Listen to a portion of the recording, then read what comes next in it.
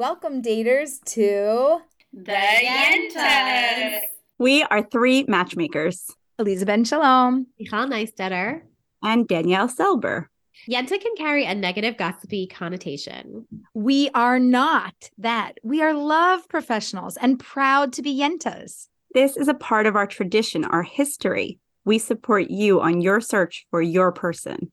The three of us met for coffee many years ago, and we've collaborated and supported each other and our clients ever since. This is your invite to our chat at the virtual coffee shop.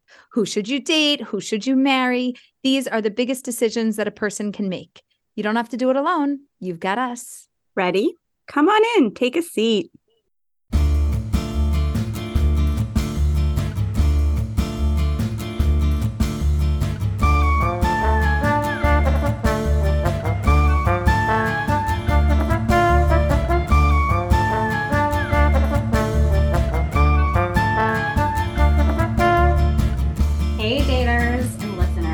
So here's the plan for today. We'll start to talk a bit about the word of the day. Today it's shadchanit, and we'll take a caller with a question about dating and end with a signature Elisa blessing. So let's start.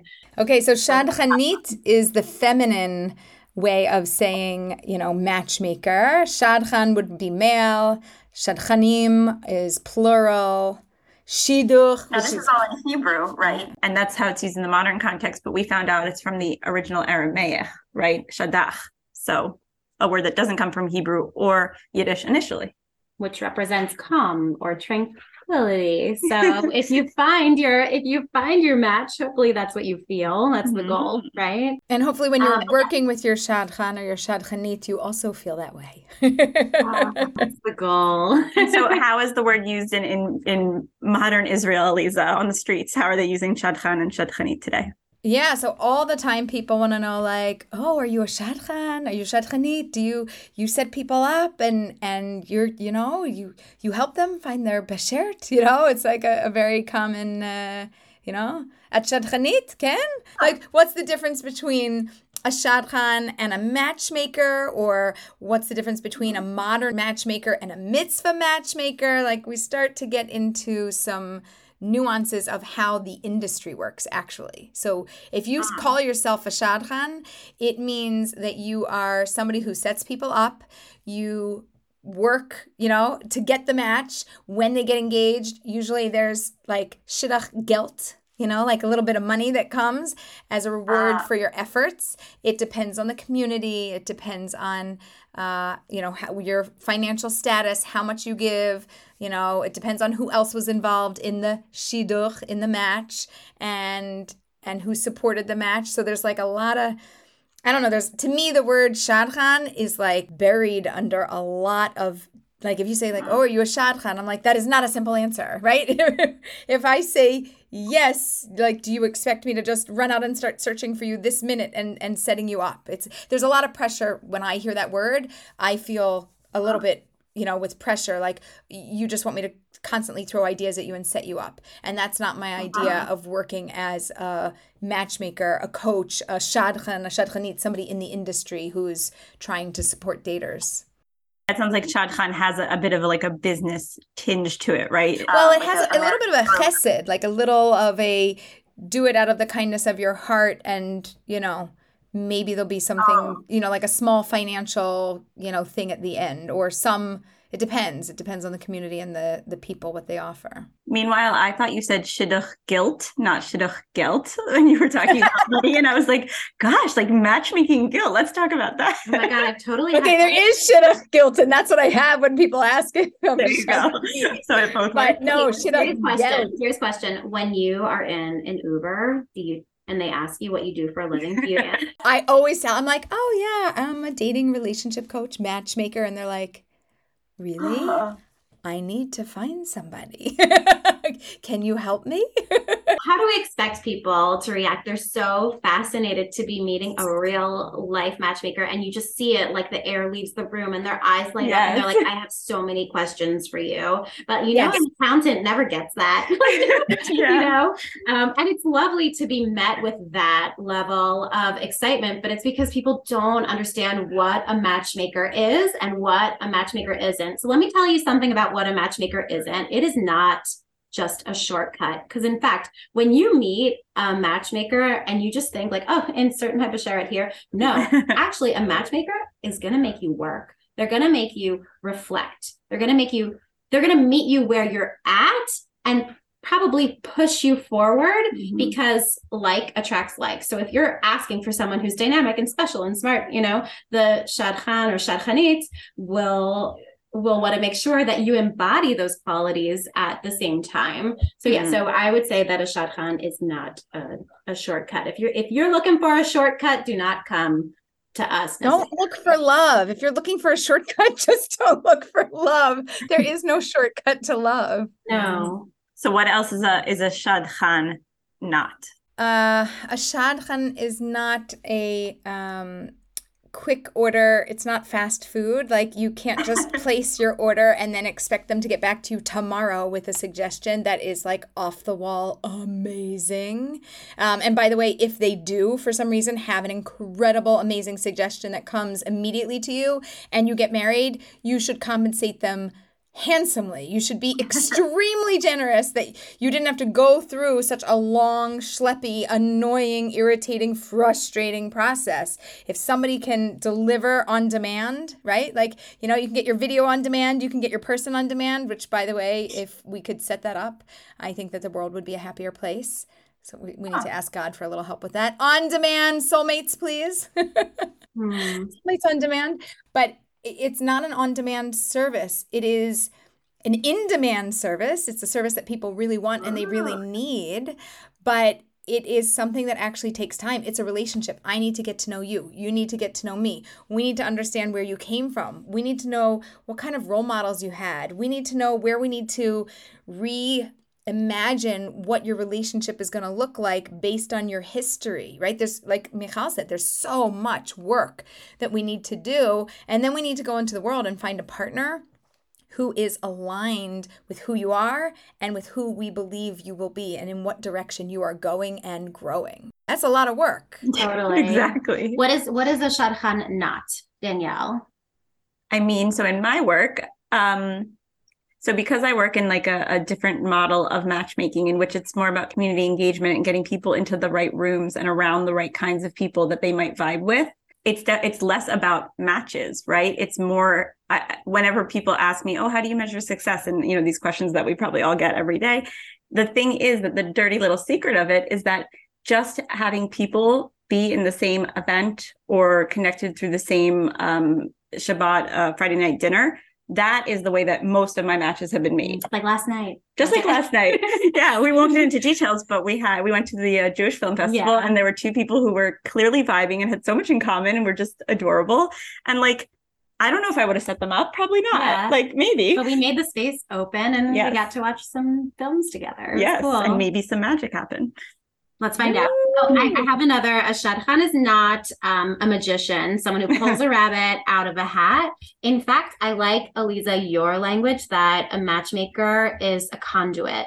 Can you expand on that? Do you remember saying that? I remember you saying that. What did I say? Some magical thing. Because it's not my success. I think that like the universe needs to align, and maybe I think of the idea, but I present an opportunity for an introduction, but they need to meet each other. They need to show up. They need to do that work. So I think the matchmaker is the conduit in this instance. And you said that beautifully at some point. I remember that language you used. It's lovely. Yeah, I don't remember the full definition, but I do see myself as a go-between to smooth out the introductions, to smooth out the beginning of relationships, and to make sure when they come to any dating hurdles that they can get over them gracefully, and when they fall they can pick themselves back up. Because to me, a successful relationship is not about that chemistry. That chemistry will be there, fine, yeah, whatever, or maybe it won't be there as much, but there'll be something there, fine. What I want to know, can you pick yourselves up when you fall? Because if you can't, that equals divorce. So I don't care if you have chemistry if you fall down and you skin your knee and you walk out. Right? I need to know I can fall down, I can break my arm, and my partner's going to carry me out, or I'm going to carry them out, or we're going to be there together holding hands, walking through this experience. And we know how to get through challenges, because life is great and wonderful and challenging, and you have to be able to get through the challenges to have an amazing relationship. And a matchmaker can be there to support you through it, a relationship coach, a counselor. I just had a weird thought. Can I share it? Yes. Because you were talking about making it a smooth process. I was like, matchmakers and shadchanim we're the soy lecithin, which is it's the ingredient in chocolate that makes it really, really smooth. So if you've ever had chocolate that didn't have soy lecithin, it's like really crunchy. People are allergic. I know, so this is not a good example. Chocolate is like magical. It's because of Michal, some people are allergic to matchmakers too, so it's a good example. Oh my God, yeah. That's fine. Not everybody needs to work with a matchmaker. That's okay. Not everyone. We are not for everyone. Anyways, I just got weird for a moment, but you know what I mean. You're saying we're an ingredient in the smoothie of love. Wait, it's like, silky smooth. Chocolate of love, but... Yeah. So let's hear from our dater, okay. Right? We have a question today. Such a good one, too. Yeah, let's hear. Hi, my name is Mishka Silberman. I'm originally from Fair Lawn, New Jersey, spent about 10 years in Philly, and now I travel the world pretty much full time. I'm a digital nomad. And my question for the Yentas is, what do you recommend in terms of finding partnership while traveling? I'm very open to meeting someone. I'm open to shifting some travel plans if I meet someone interesting. I've tried a lot of the classic ways of dating. I've been set up on dates. I've used dating apps. I've met people in real life, of course. That's my first and foremost. But the life partnership piece hasn't happened yet. And part of me believes in living my life to the fullest and, being open to it and trusting and having faith in the process, and in the universe and in God, that when it's my time, it will happen. And I'm also wondering what I can do to help the process along the way. Thanks so much. Looking forward to your advice. Okay, so finding partnership while traveling. And the question is really like, what should my effort be, right? This is my life. I'm a digital nomad. I can go anywhere and work from any place that I want. I can work any hours of the day and night. I can be in any city for any length of the time. I can extend my trip. I can shorten my trip. Like, it doesn't matter. I have so much flexibility. And when I have so much flexibility and I have so much flux where I'm going from city to city and country to country, how do I still hone in and find that person? And I love that she said, like, I get out there, I meet people, I love in-person events. And I would tell her, I would look at every city. So as a matchmaker, right? If I'm going to a new city, I'm going, okay, who's single? Okay, who's single? Either A, who's single, or B, who do I like? Who do I vibe with that might know another dater like me, that would be like a similar vibe? And I would be thinking like, super networker, super connector. I'm in a new city. I better find 10 new people to connect me to another 10 new people, right? And in 3 days, I want to have 20 new connections. And if none of those people are my people and none of those people know my person, then get me to the next like, all I need is my next connection, right? 6 degrees of separation. I need one more connection so that I could get to the next thing to see if you know my person or if you are my person. And I put on my Beshert soulmate glasses and I look around and I'm like, who can help me in this? Like anywhere, coffee shop, it doesn't matter. Walking down the street, it doesn't matter. Popping in. I love that you just said that. My Beshert glasses. It's really fascinating because I was just reading a book by Michelle Jacoby, and it's a lot about like how to avoid mistakes that people make in dating. And she coined the term dating goggles, like beer goggles, where as soon as it's like evaluating somebody for dating, you judge them so harshly. But if you put on your Basheret glasses, bifocals, and you're just searching for like the means to your next connection and your next connection that might get you to your Basheret, you know, because when you're going on a date with someone, that might be the person who knows your Basheret, actually. Yeah. And that's the thing, like when it comes to, you know, dating goals, the second, what did you just say, that the second that you look at it as dating, now you're more critical, you're more judgmental, right? And you're more nervous too, right? You're not going to be your best self anyway. But if you can go in with a different goal, right? Is the goal to authentically connect with people? Is it to have fun? Is it to have the experience that that room happens to be having? And then you meet someone who meets someone who meets someone. Like how can we let our experiences be valuable for what they are and not just as like, you know, who's the hot one in the room? Yes. Flip it also. I think when we flip it and we go, okay, who can help me and who can I help, right? I'm meeting tons of people all over the world. Maybe I'm going to know somebody and I'm going to be able to make a connection. And as long as I've got on my soulmate spectacles, I could really be a matchmaker too. Okay. I do want to take a step back because like I am Mishka and Mishka is me. I'm just 8 years ahead of her because I too, like I spent 6 months backpacking on my own, and I eventually moved to Colombia to learn Spanish, and that's where I was introduced to my husband, my now husband, my Basharat. And I think the one of the issues that she's touching on is that when you are in these new and novel experiences, you know, your heart can be so open. And I do think that that's a little bit dangerous. So in some ways, I want her to have her Basharat. But are we going to go with this analogy the whole time?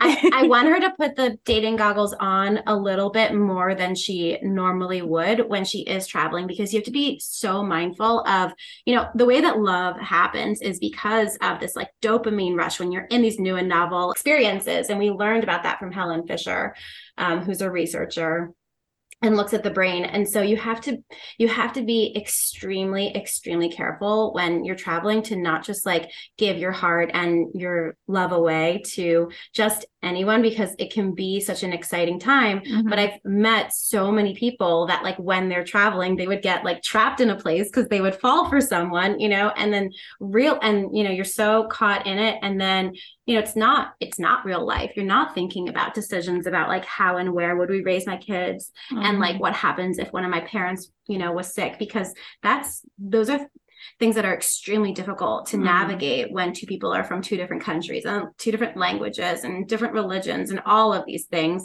So yeah, I don't really know if I like how you just took it from like, you know, finding her person to she found them, they're getting married and they can't decide where to live because they need to live near somebody's parents. She has to think bigger because this world is so big and she's globetrotting, and that's beautiful. Let the world be big. Enjoy yourself. Okay, so I have another idea for her. If she's specifically looking for Jewish daters, so land in those countries where you can find them, or those cities where they're going to be hyper focused. So like just for example, like I know a lot of travelers from Israel are going to India, and it's like a thing. Find the local Chabad. The other thing is Dubai, very popular now. You can land yourself almost in any city, and there's usually a Chabad. So I would tell her, Eliza, that sounds great. A Chabad is a international, worldwide Jewish organization that offers community for Jews who land wherever they are. Sometimes they support their local city, and sometimes they're like in the middle of nowhere, and they're just supporting travelers who are coming in. I cannot tell you how many people I know personally who met someone at a Chabad somewhere. Like it is very much a thing that happened. Met the person that they're with. Okay, so we're just calling it, if you want to meet your person, just go to a Chabad. Pick any city, Mishka, go anywhere and just go to a Chabad. It's valuable information though, because even somebody who identifies as Jewish might not realize that that's a place for them, that in every single city in the world, and that's not an exaggeration, like really, there is a Chabad house, which means that there's a couple, usually a rabbi and wife, who are opening their doors to the community, to travelers, to people who live there, and just saying, come in, join us, be part of this. They have classes, they have Shabbat, they have holidays.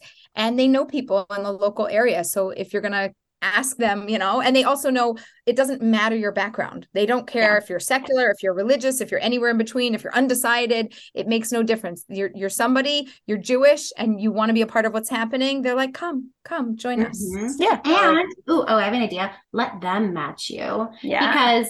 Because the thing about Chabad is it speaks to a need, to have this focal point and connecting people and have these open doors. And I just went, I was in Denmark this summer, and I mean, they grilled me, obviously, like, how'd you find out about us? And like, show us your passport and all of that stuff. But it was such a beautiful space to be welcomed into. And they started to, help me think of connections to advance my matchmaking. And I think there's a strong interest in Chabad in creating more of a matchmaking movement.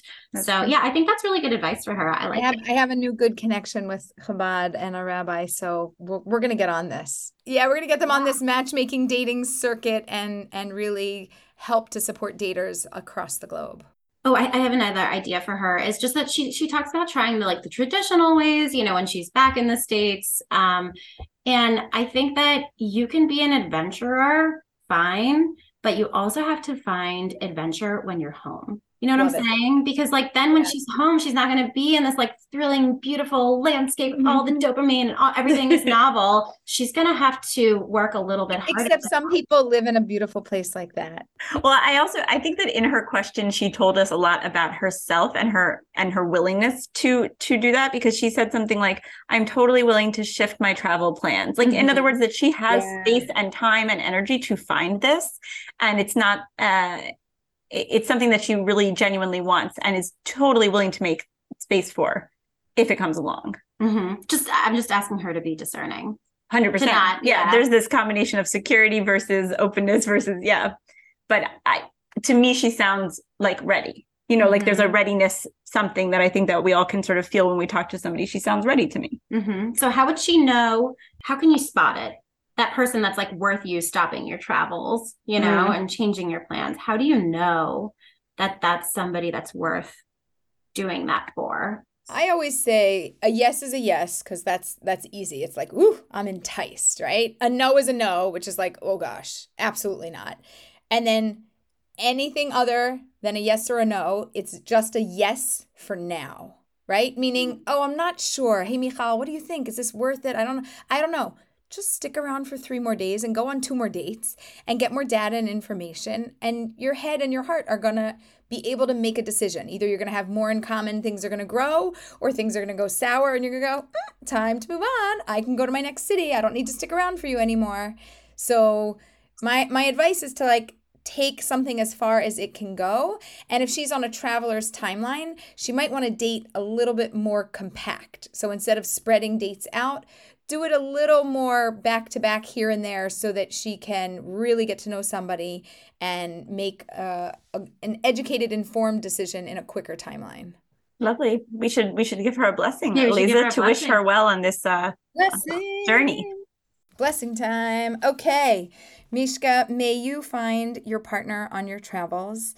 May he delight you, and may you help many other people to also find their soulmate and make those introductions.